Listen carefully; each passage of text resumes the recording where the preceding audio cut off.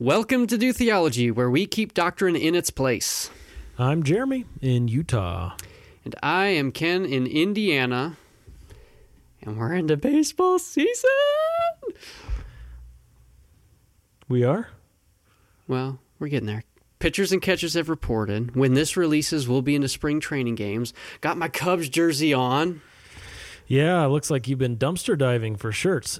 If any of you out there have an appropriate shirt that you could send Ken's way, maybe we could set up a P.O. box somewhere in the Jeffersonville area, and they could mail you a fitting shirt.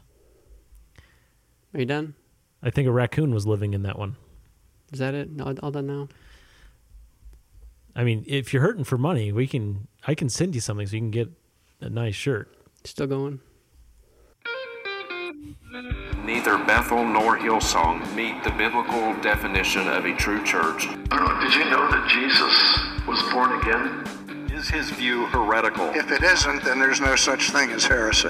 It's not just a black and white issue. There's a question of moderation and how damaging and how harmful things are. Not every act of divine revelation is equal in authority. Angelic forces, angelic reinforcement. I mean, it's hard to even respond to that, isn't it? It's mind-numbing, it's blasphemous. When the apostles use the word atonement, they do not depict an angry God. It's cryptic, it's watered down, it has nothing to do with the judicial aspect of the Christian gospel. The most important of all doctrines is that the Bible is the Word of God. They have different ideas than you do. You don't have to automatically kick them out of the kingdom. All right. Well, today we are going to be talking about separation. Churches separating from churches, individuals separating from individuals, individuals separating from churches, churches separating from individuals. We're going to talk about all that. Should be a helpful conversation for you. That's our hope. But before we get into that, let's maybe share a review that we've gotten on the podcast and maybe a 15-second life update. Sure. Yeah. So we got a comment was left to us that is just encouraging to us. We love getting these kinds of comments. Someone said, "Great episode. So glad I found the show. I love the chart and have been using it to engage my teenage sons on our discussions about theology." And thank you, KJ, for that comment. And it means so much to us. That's exactly why we are doing this. We want to be a blessing and a help to the church to foster these kinds of conversations. And so we're really glad that it's being used and it is useful in that way. And what episode was that left on? That was a great episode? Yeah, the chart and the church, episode 2 from season 3. Just a couple of, if you're on your RSS feed there in your podcast app, just scroll up a little bit and you'll see the chart and the church. Cool. Good. Yeah. Thanks for that comment. Send us more people who are listening. We know there are hundreds of you who listen to these episodes each and every time they get released, which is pretty cool. Leave us a review somewhere. That'd be great. Ken, 10 to 15 second life update. We're continuing on. I'm trying to think of any new, big, exciting things. There's not really a whole lot. We're just kind of plugging away. I've been working through a seminary class. I took an intensive Christian ethics. That's been a blast, wrestling through some really tough things in that class, but it's been really good. And then taking a Greek class this semester as well, and that has been slightly less good. But church is going well. Things are starting to warm up here. We had a big snow followed by, a good week in the 50s, which has been perfectly delightful to step outside when the sun is shining. The birds are starting to chirp. Love it. How about you? Well, currently, the vehicle that I acquired at the beginning of this year is sitting in the parking lot of our church building, not going into reverse. Unable to go into reverse, it seems. So that's all. I bet you wish you could go into reverse on that purchase, huh? Yeah. And you know what? Earlier I was stuck in reverse. So that phrase can have multiple meanings depending on its context, can't it? Indeed. But that's okay. That's all right. We're going to get this car thing figured out, and I'm thankful. Thankful we haven't sold our last car, the one that this one was replacing. We haven't sold it yet, so we still have another functioning vehicle to use there. So anyway, things are all right now. Everything's good, and the Lord's providing and protecting in a variety of ways, and I'm very thankful. So let's start talking about biblical separation from others. Lots to say on this issue, and we have not really talked a ton about this topic in our podcast history. We've talked a lot about the other side of this coin, being unified amid differences, being unified as Christians, though we have some secondary and third column disagreements. But today we're talking about how those disagreements can actually foster a healthy separation as opposed to a healthy unity. So how do we get this going here, Ken? Well, I think we haven't spent a whole lot of time talking about it, as you mentioned, but we've mentioned it in passing, right? Especially in reference to the first column. And, when we talk about the second column, that's where we have really stressed the concept of unity. But really, there is appropriate times for separation, and we acknowledge that, and we affirm that, and we want to approach that biblically as well. We are not a podcast that's all about singing Kumbaya with everybody under the sun and just, hey, aren't we all just doing just fine? No, there are appropriate times for disagreements and for even separation in the midst of those disagreements, but that needs to be approached biblically as well. And so we want to understand the biblical teaching on separation, when it is appropriate, how to practice that in a healthy, God-honoring way.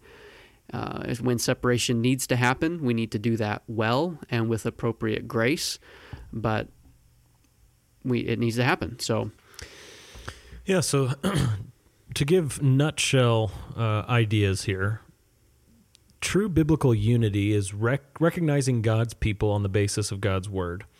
That is true overarching unity, where a Baptist and a Presbyterian and an Anglican and a non-denominational type person, whatever, can all come together and say, look, we agree on these issues, these primary issues.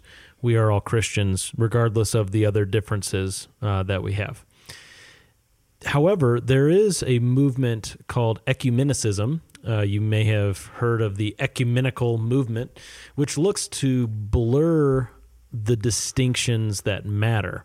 So, again, thinking back to those from different denominational backgrounds coming together, they see that there is a line that can be crossed where a person goes from affirming Christian truth to rejecting Christian truth. There's a line there. Take one doctrine that's super important, bodily resurrection of Christ. Someone goes from believing, or affirming rather, the bodily resurrection of Christ to then denying the bodily resurrection of Christ. Well, that person is no longer a part of Christianity. That person is actually denying Christianity because you're denying that very important doctrine. Ecumenicism, or the ecumenical movement, says, I know there are lots of important doctrines out there, but love is the most important doctrine. You'll hear something like that. Yeah. This is what gets talked about in the progressive movement a lot, where they still want to claim the name Christianity, yet blur the lines that matter. And we don't ever want to blur any lines, whether they're primary or secondary or tertiary. We think all the lines should be well defined, but the level of importance with which we regard those lines needs to vary, and we cannot budge on those things that are primary. If someone comes along and says, look, I'm a Christian, I just don't believe the Bible is authoritative and sufficient. I think we need XYZ, fill in the blank.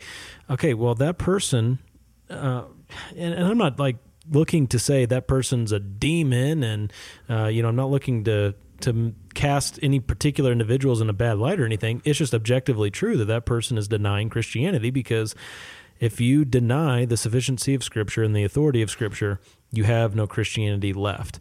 So we recognize unity in those things, and we reject ecumenicism, which looks to blur those distinctions that matter. Yeah, one phrase that many people may have heard from different individuals is, maybe a decrying of doctrine in general, saying, "Oh, I don't like all this doctrine talk. Doctrine divides." And that statement is absolutely correct. Doctrine does divide, but we don't view that as a negative thing necessarily. Yeah, the presupposition in that statement is that division is evil. Right. And that's not true. Right. There is appropriate and godly division that must take place. Truth, I think was it in our intro from last season before? Nothing divides like truth. Nothing divides like truth. Yeah, the truth by nature is divisive. And so we recognize that, and there are appropriate times when that needs to happen. So, yeah. And thinking on the unity side of it, the unity that we have amid our disagreements. So again, going back to, we'll just use Baptists and Presbyterians. Those are the easiest to pair together. The Baptists and Presbyterians that have unity in Christ, they are both children of God. You don't have to be Baptist to be a child of God or be Presbyterian to be a child of God. They are both Christians, yet they have these disagreements. Well, that doesn't mean then that we say our disagreements don't matter at all if they're not in the first column, right? It's like, secondary disagreements don't matter at all, therefore we won't even talk about them, or we won't try to convince one another, we won't debate.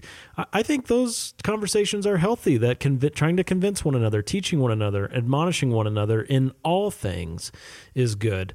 So there's a lot to balance here, there's a lot to know and understand, and I kind of hate to phrase it this way, but it's kind of true about the politics of things as people and denominations get along and partner and don't partner and separate and all that. So we want to get into those issues here in just a moment, but hopefully that helps set the stage for this conversation. Is there anything to add in the introductory part of this, Ken? I don't think so. I think recently I was reflecting on an interview that we had with Seeker Start podcast, if anybody wants to check that out. And we were talking about that second column and the importance of unity even in the midst of disagreements. And as I was reflecting on that, it struck me that it's possible that it could have come across that we're saying that these things are either not important or we shouldn't even talk about them at all. And that's not the point. Right, unity doesn't mean that I'm not going to try to convince you. We think of like the cage stage Calvinists that are always out there trying to win everybody for the sake of Calvinism. Yeah, we got to get everybody Calvinist. That's the cage stage.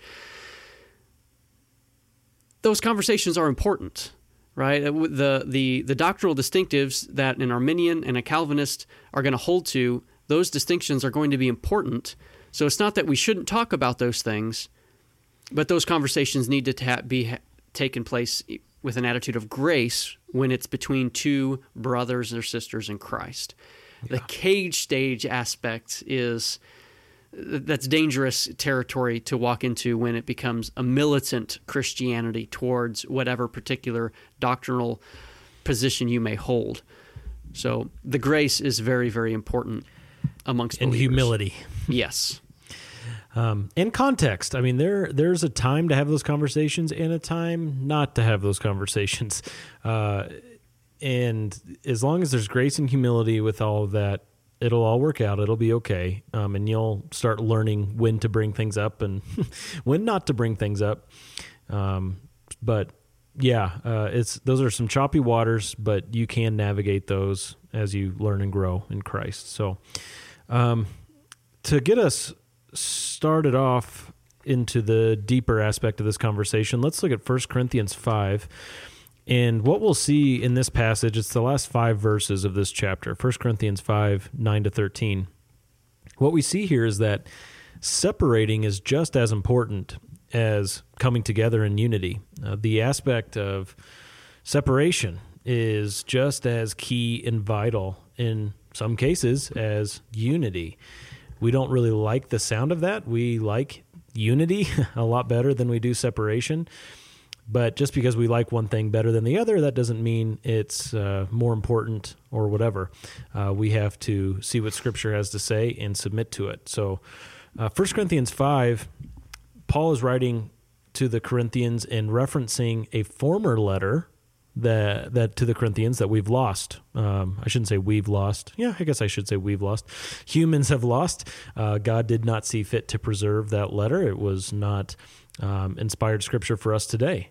So Paul is referencing this former letter that we've never seen, and he says, I wrote to you in that letter not to associate with immoral people. I did not at all mean with immoral people of this world, or with the covetous and swindlers, or with idolaters, for then you would have to go out of the world. All right, so Paul here is saying you don't need to separate from worldly sinners, those who are not Christians and living a sinful lifestyle. Don't refrain from associating with them. They are of the world. What do you expect, right? But he did write to them to disassociate from immoral people. Well, what kind of people then? It says, verse 11, actually, I wrote to you not to associate with any so-called brother if he is an immoral person or covetous or an idolater or a reviler or a drunkard or a swindler, not even to eat with such a one. For what have I to do with judging outsiders?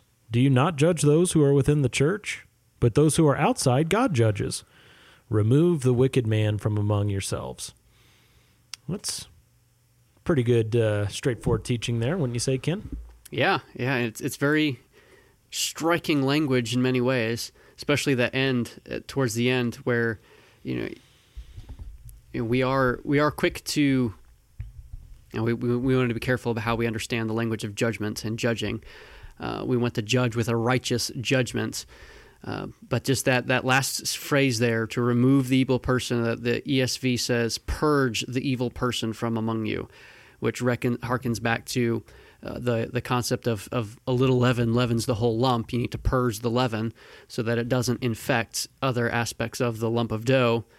The evil is going to infect other aspects of the church. And so that's why that is so critical to be practicing biblical church discipline, which are scary words. The particular situation there in Corinth at this time was a man in the church had his father's wife. We understand that to be his stepmother, not his biological mother. And he was living with her as though they were married. And this, of course, is sinful. This is sinful on a variety of levels. And the Corinthians had gotten to the point where they just accepted this. They weren't addressing it the way that they were supposed to. And so Paul writes to them and saying, look, here's a guy who claims the name of Christ. He is, as verse 11 says, a so-called brother, and he's living in this way. There has to be a separation that occurs. We can't go on, Paul is saying, we can't go on with this guy there acting as though there's great unity among you. There has to be separation on this issue. He claims the name of Christ, yet he is affirming this lifestyle. That can't happen. So Paul's saying, for those who are on the outside, the world, leave the judgment to God. God judges them. But he's teaching them inside of God's family, there needs to be strict discipline. Because a so-called brother living this way, you shouldn't even eat with him, Paul says. Don't even eat with such a one. Don't give him any sort of affirmation in any way. And that's painful, but it's important. Yeah, and so that passage the context is behavioral issues, right? Sin issues where he's living in sexual immorality. There's another passage of Scripture that speaks to doctrinal issues. 2 John, it's just one chapter, so 2 John verses 9 through 11 says, everyone who goes on ahead and does not abide in the teaching of Christ does not have God. Whoever abides in the teaching has both the Father and the Son. If anyone comes to you and does not bring this teaching, do not receive him into your house or give him any greeting, for whoever greets him takes part in his wicked works. So here we have a separation that needs to take place over doctrine, over theology. If anyone does not abide in the teaching of Christ, we are not to welcome that individual and affirming them as a brother or a sister. We're not to welcome that individual into the church. And if we do so, it says we take part in his wicked works. False doctrine is evil. It's wickedness. It's not just wrong, it's evil. And so this kind of separation it's applicable in terms of when there's aberrant behavior. It's applicable when there's aberrant theology as well. Yeah. Yep, absolutely. And you can use the chart as a guide for these things. You know about the chart. We talk about it all the time. dotheology.com/chart.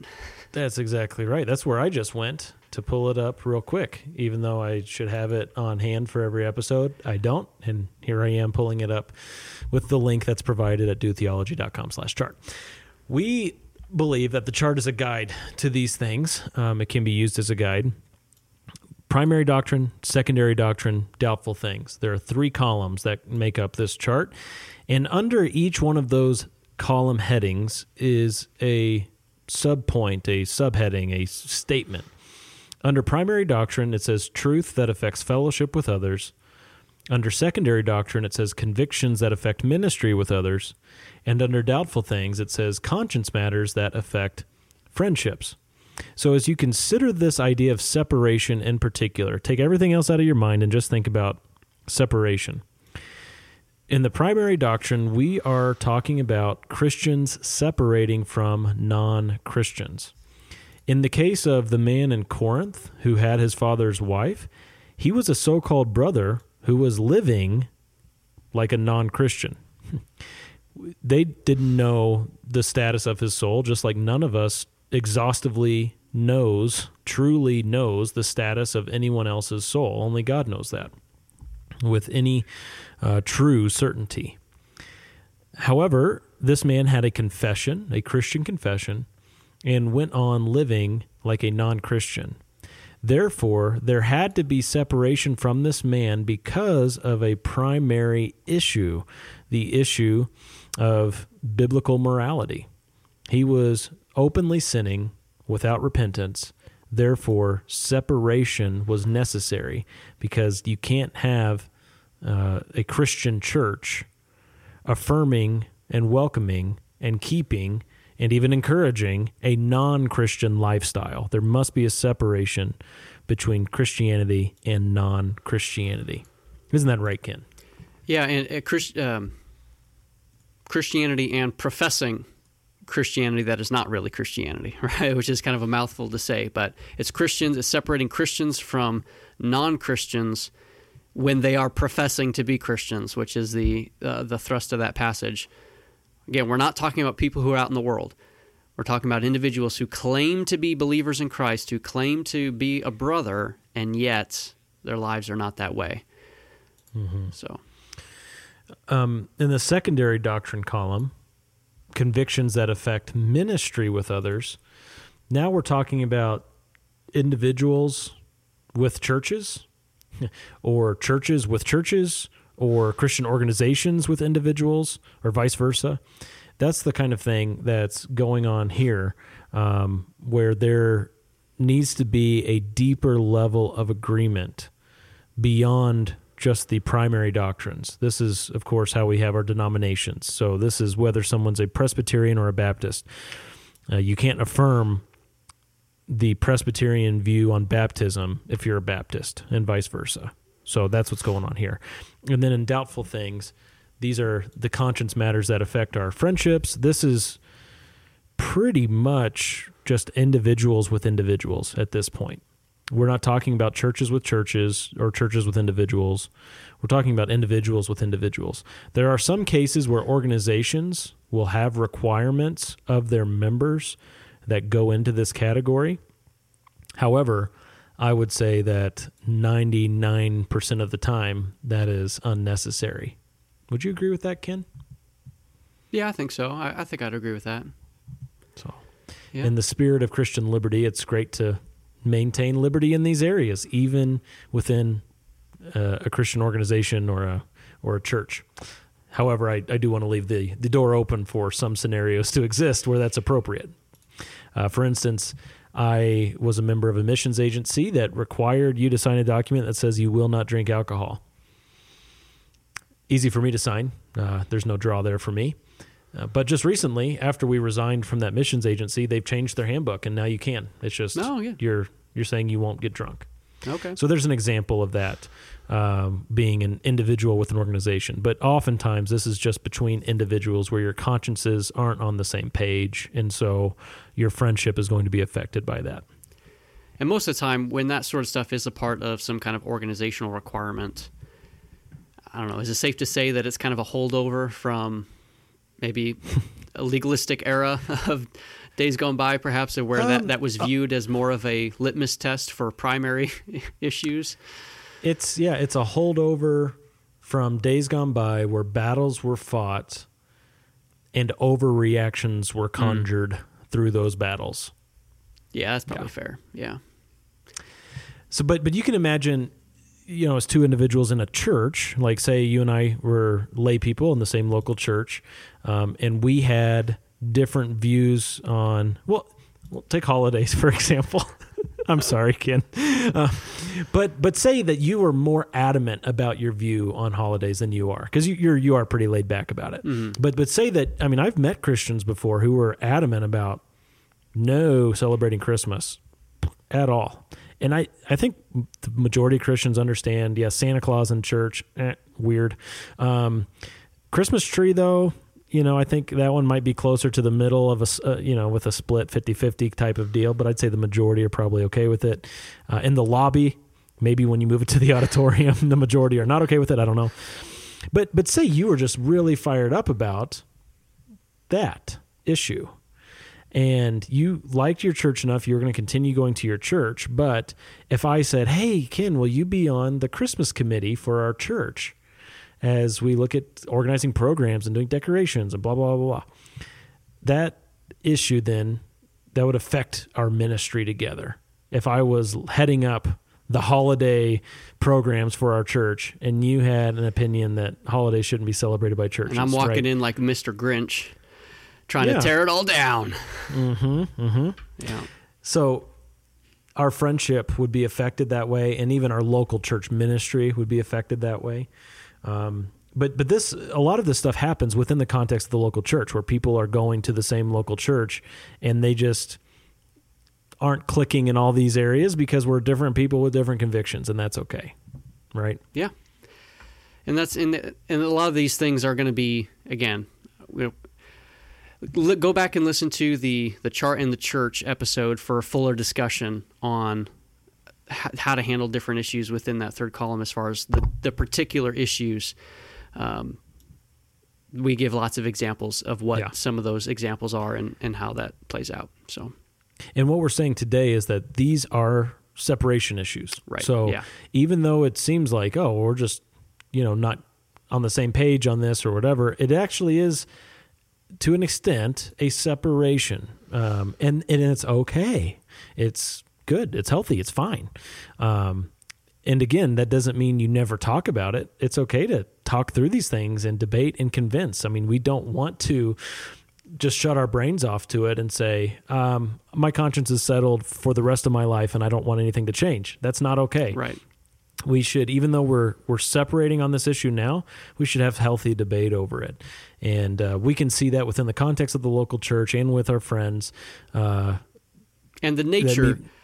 Sorry, I don't mean to cut you off there. That's okay. But the nature of that separation is going to look different than the nature of separation in these other columns.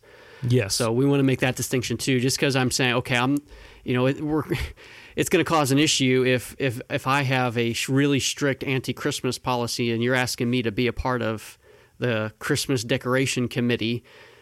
Yeah. There's going to be some issues there, and it'd be wise to not be a part of that. That's a different kind of separation than me saying, you're no longer a Christian and we need to put you out of the church. Right. So, here in a moment, we're going to talk about the difference between formal separation and informal separation. So this is definitely at an informal level, a healthy Christian disagreement level, individual conscience matter thing. But as we move up now and we're going into secondary and primary, talking about scenarios where people separate, you, dear listener, I want you to think in your mind about how the seriousness goes up from here. So if we're talking about a Christmas program, that's a lot different than a man who has his father's wife. You should recognize that. Now, even though they're both separation, they both fall into the category of separation, there is a different level of importance and a different level of severity with them. So, secondary column then, now we're moving out of the same local church. What are some scenarios of what separation would look like in the secondary column? We use baptism already. Yeah, that's an easy one. Let's think of another one besides baptism. Probably some eschatology stuff. Yeah. We've got them listed there, the worldview shaping items. Yeah. Pretty much any of those could be. Well, you and I are members of an organization that 5-point Calvinists are not allowed to be a part of. And we are losing our 5-point Calvinists. Don't hit stop. Don't hit stop on the podcast. Don't unsubscribe. Don't do it. Don't do it. There are some organizations that will draw a line on that secondary issue. And this is not a denomination that we're talking about. This is a Christian organization. And one of the membership requirements is that you affirm Christ's death. Is it affirm Christ's death for all or reject limited atonement? I don't know which way it's phrased. But you can't be a 5-pointer and join the organization. They draw a line there. Sign gifts would probably be another one. Like the missions agency I referenced before that I was a part of, you could not affirm the continuation of the sign gifts and be a member of that organization. Right? Mm-hmm. And there's some organizations that say, I don't know if they would say you have to be a 5-point Calvinist, but you can't be an Arminian and join. Right. They draw a line on the Reformed aspect of our soteriology. Well, I think, like Founders Ministry, they're going to be pretty strict on, I think, on the doctrines of grace. You have to affirm those things, I believe. And so, and I don't know if there's a reason why you're not saying the organization that we're a part of or not, but I'm not officially a member yet, so I'm afraid to say anything. Well, I'm not. I mean, I am a member. I'm not afraid to say. IFCA International, Independent Fundamental Churches of America, as it was once known, IFCA International as it is now. But yeah, that's just one of the doctrinal distinctives is affirming we believe the Lord Jesus Christ died on the cross for all mankind. That leaves off. I just read that from the doctrinal statement. That leaves off 5-point Calvinism. Indeed, it does. Yeah. So, what are you going to do?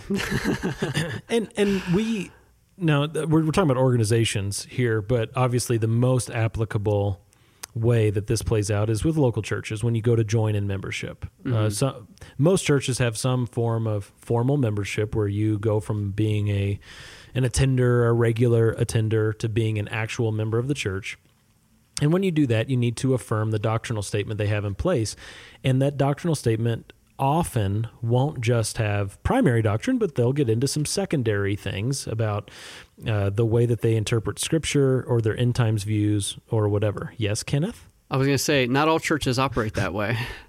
So, some churches... I said often. Okay. Often. Not Well, when you always. When you mentioned membership, you said you have to agree to the doctrinal statement. A lot of times, a lot of churches operate, you're agreeing to be taught this doctrine.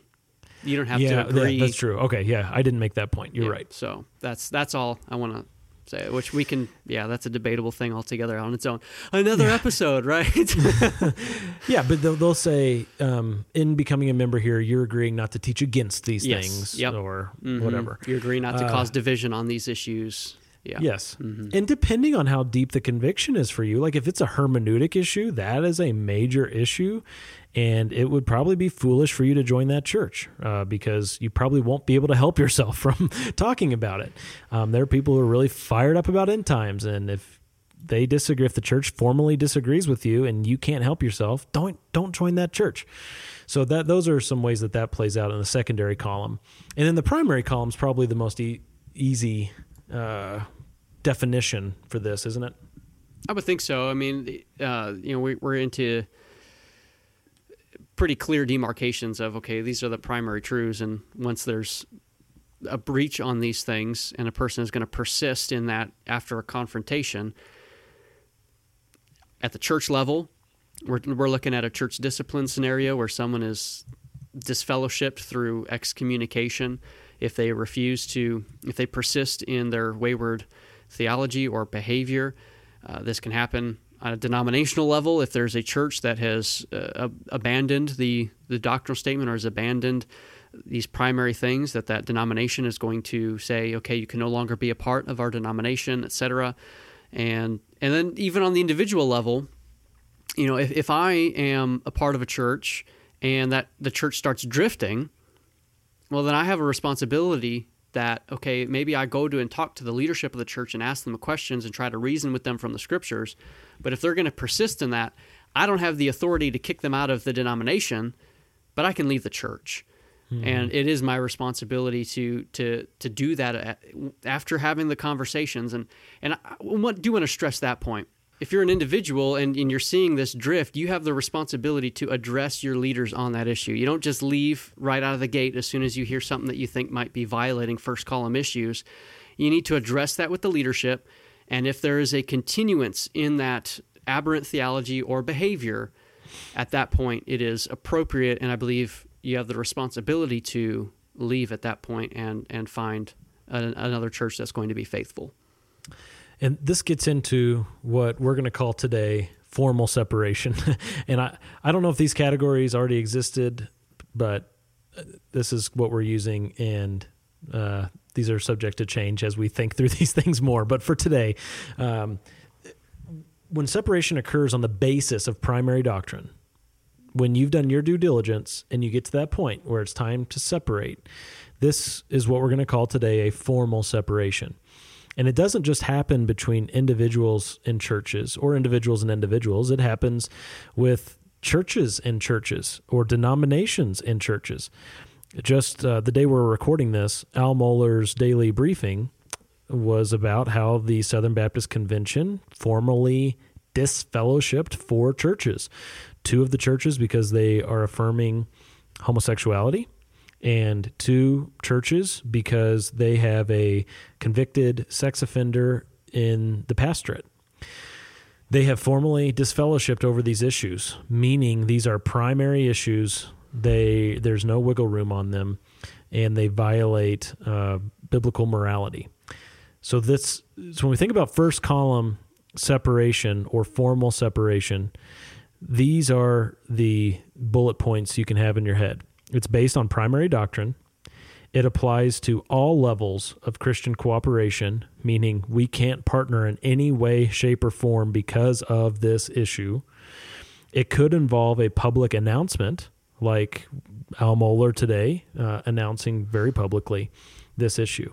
So it's first column based.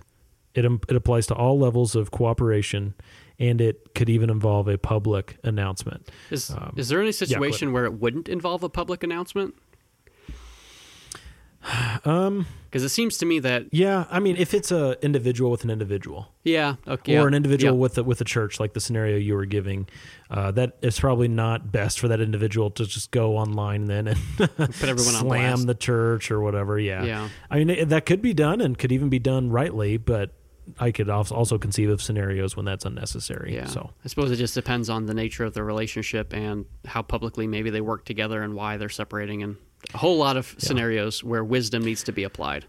Well, and even in how public varies too. Like in a church discipline situation, when it goes to telling it to the church, it ends there. You don't call the person's employer and say, hey, just so you know, we did this. Again, there could be a scenario where that's fitting, but I would say in the majority, you don't need to be doing that sort of thing. So yeah, the Southern Baptist Convention is dealing with a lot of these issues today. And I have in my never formerly nicotine-stained fingers, a little homage to Rush Limbaugh, I have an article from Founders, and I don't know the date on this article. He references a 2020 event, so not that old. Yeah. But Tom Askell, writing for Founders, is talking about the interesting times in the Southern Baptist Convention. The title is Interesting Times and Changing Times in the SBC. and he references a pastor, David Hughes, a Southern Baptist pastor, who, how should we say this, is very seeker-sensitive? Is that right? Yeah, I mean, just, yeah, sure. The church has installed a female pastor alongside him, and they have done some sermon series titled The World's Largest Strip Club. It has the tagline, "Come get naked with 5,000 of your closest friends without taking your clothes off." Another sermon series, The Bible's Game of Thrones, a riff on this is now Tom Ascol's comment. It's a riff on a pornographic television series that features the abuse of women. And they also had a sermon series called Virtuous Secret. Victorious Secret. Oh, Victorious. Oh, yeah. Victorious Secret. Yeah, that's an even better pun. Victorious Secret. And they made little handout cards that with a seductive woman's eyes looking at you. So they are edgy. To say the least. That's a very nice adjective to use. They're edgy. And so that's going on in the Southern Baptist Convention, but that's amid all sorts of issues where LGBT issues are popping up left and right in the Southern Baptist Convention.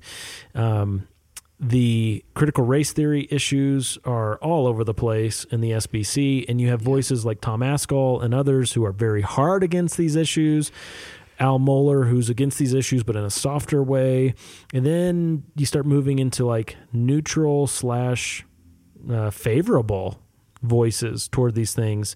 Pastor McKissick, I forget his first name, starts with a D. He's in the Southern Baptist Convention. He's very much pro critical race theory. Someone who went to school with us, D.A. Horton, who's in the Southern Baptist Convention. He is joining, Dwight McKissick. He's joining Dwight McKissick here soon to promote critical race theory in the SBC.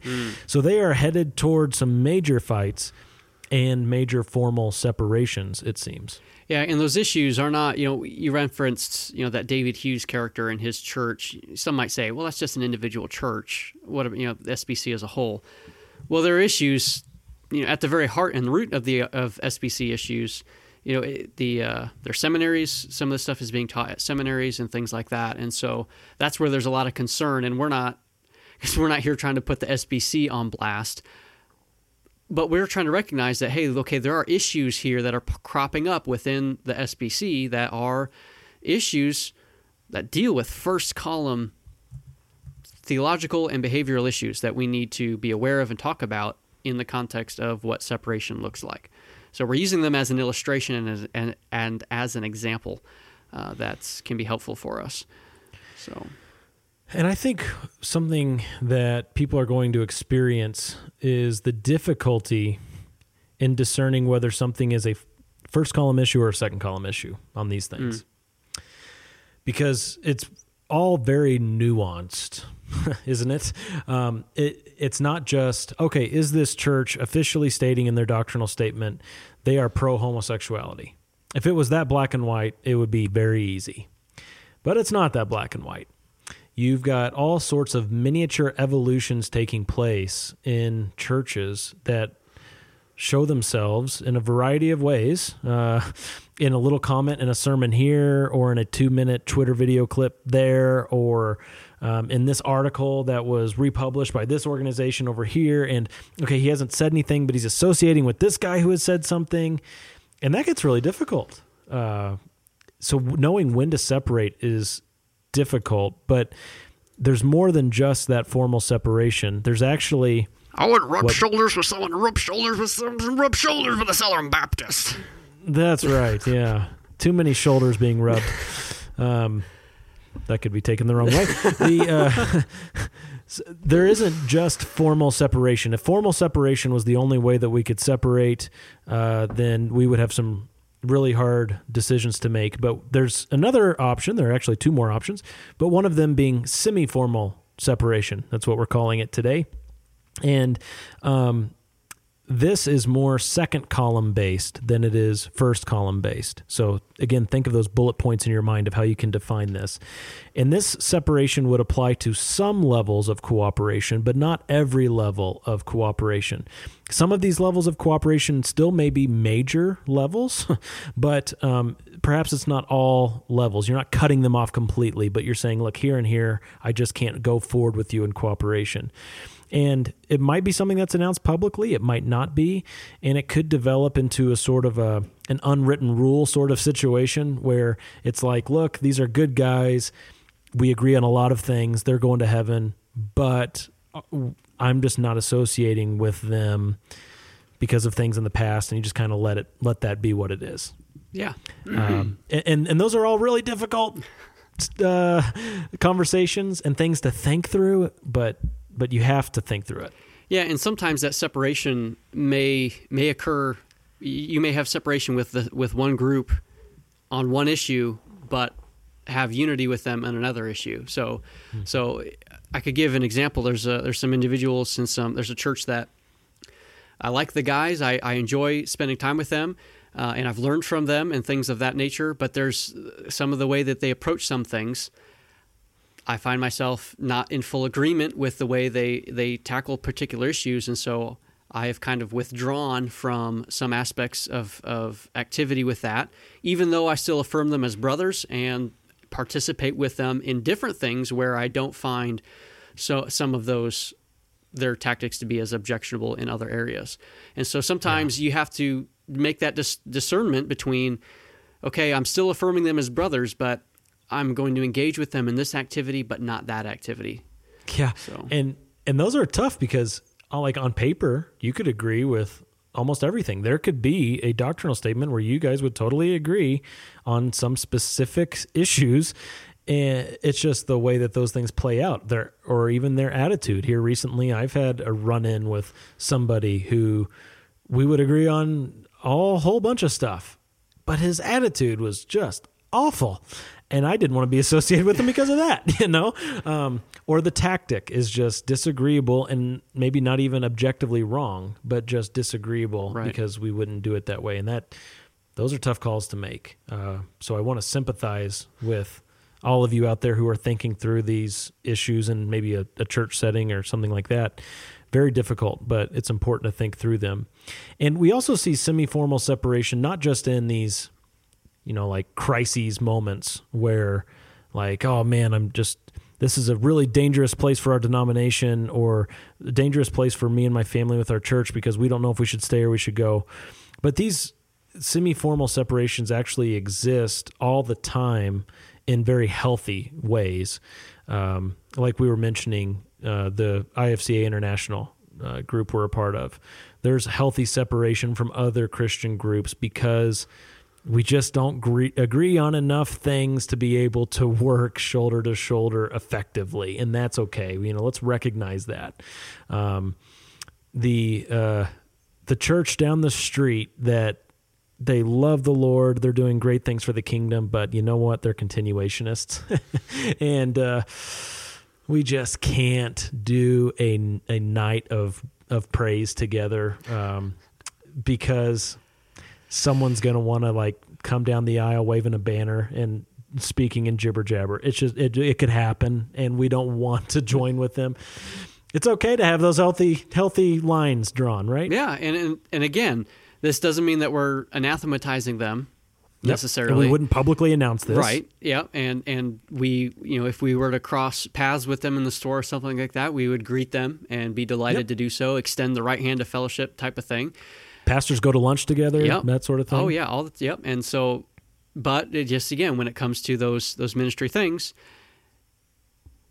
there's an impasse there. And it's not wrong to recognize that. And it's wise to recognize and to practice that separation on those issues. Yes. Remember, in first column separation, formal separation, it's the 1 Corinthians 5, don't even eat with such a one. Right.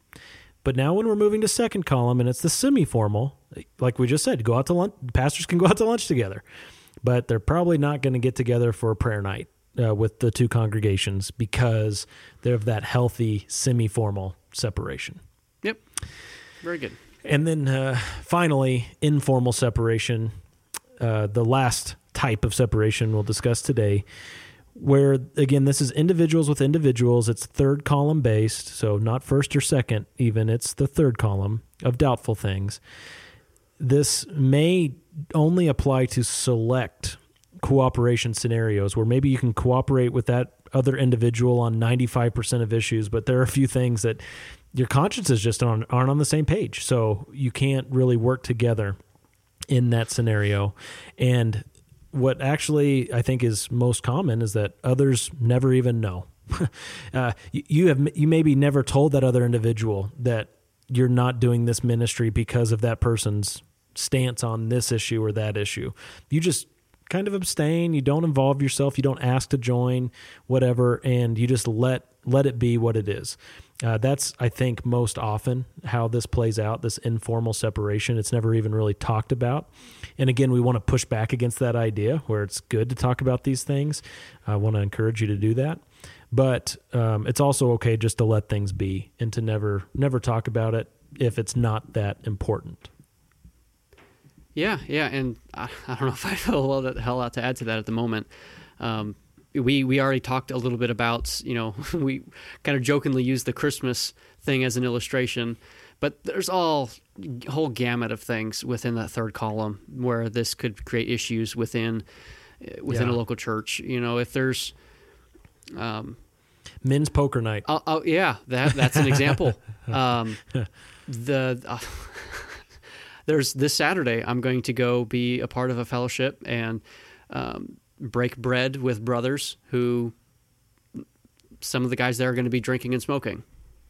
And I'm not going to participate in that because that doesn't... You're going to be coming home smelling like an ashtray? What's Lizzie going to think? The smoking will be outside, so no worries there. All right. But, the fact that they're going to be doing those things doesn't bother me.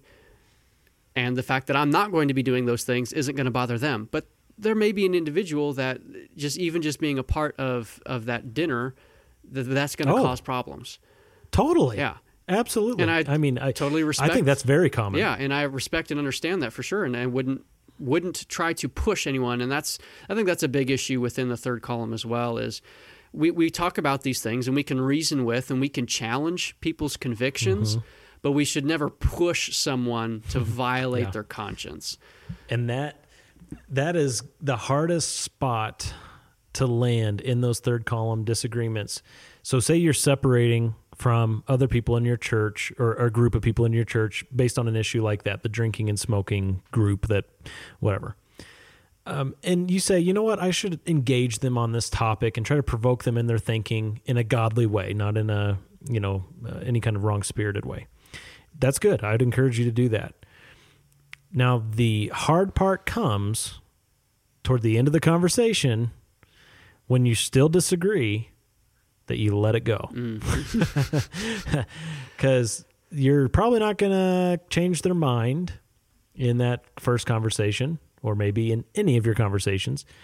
But keep in mind, if this is in the third column, if this is a doubtful thing, it's got to stay there because what your flesh wants to do is elevate it to a primary thing so you can win and they can change and admit that you were right. Don't do that. Leave it in the third column. And if you still need to separate on an informal basis, that's fine. But if you elevate it and say, I can't believe Christians are living that way. Any so-called brother would take a sip of alcohol. Okay, now you've just messed things up big time. So don't do that. Yeah. And vice versa. I can't believe that there's a Christian that would not enjoy his Christian freedom in having a sip of alcohol. Yeah, if that flows two ways. It's a two-way street there. Mm-hmm. So what we want to do is we want to recognize the truth that we have in God's Word. We want to debate when it's appropriate. We want to engage each other in debate. It's very helpful for us to provoke each other in that way. But in all things, show grace and humility. So whether it's a formal, semi-formal, or informal separation, we want to do these things: recognize truth, debate, and show grace and humility. And in so doing, we will all grow together as believers. Amen. Okay. Very good. Well, we hope this is helpful for anybody. If this stimulates your mind and it brings forward questions, or you wonder, oh man, I wonder what Ken and Jeremy would say about this particular issue or scenario, or if there's just something that's just like, what? They said that? I can't believe it. And you'll want to reach out to us and have that conversation. We encourage you to do so. Email us, show@dotheology.com. Our Twitter handle is @dotheology. We are accessible that way. You can send us that message, ask the questions. We'd love to hear from you that way. And if this is helpful, we encourage you to leave a rating and a review at anywhere you can, if be that Apple Podcasts or any other podcast app that's a feature of your app. We encourage you to do that. It really is helpful to us.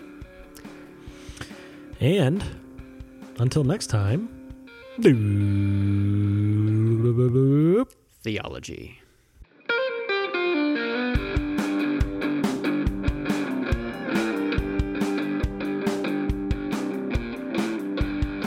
I pressed the wrong button. I accidentally exited the program. We're everything's okay. Everything's under control. We're getting there.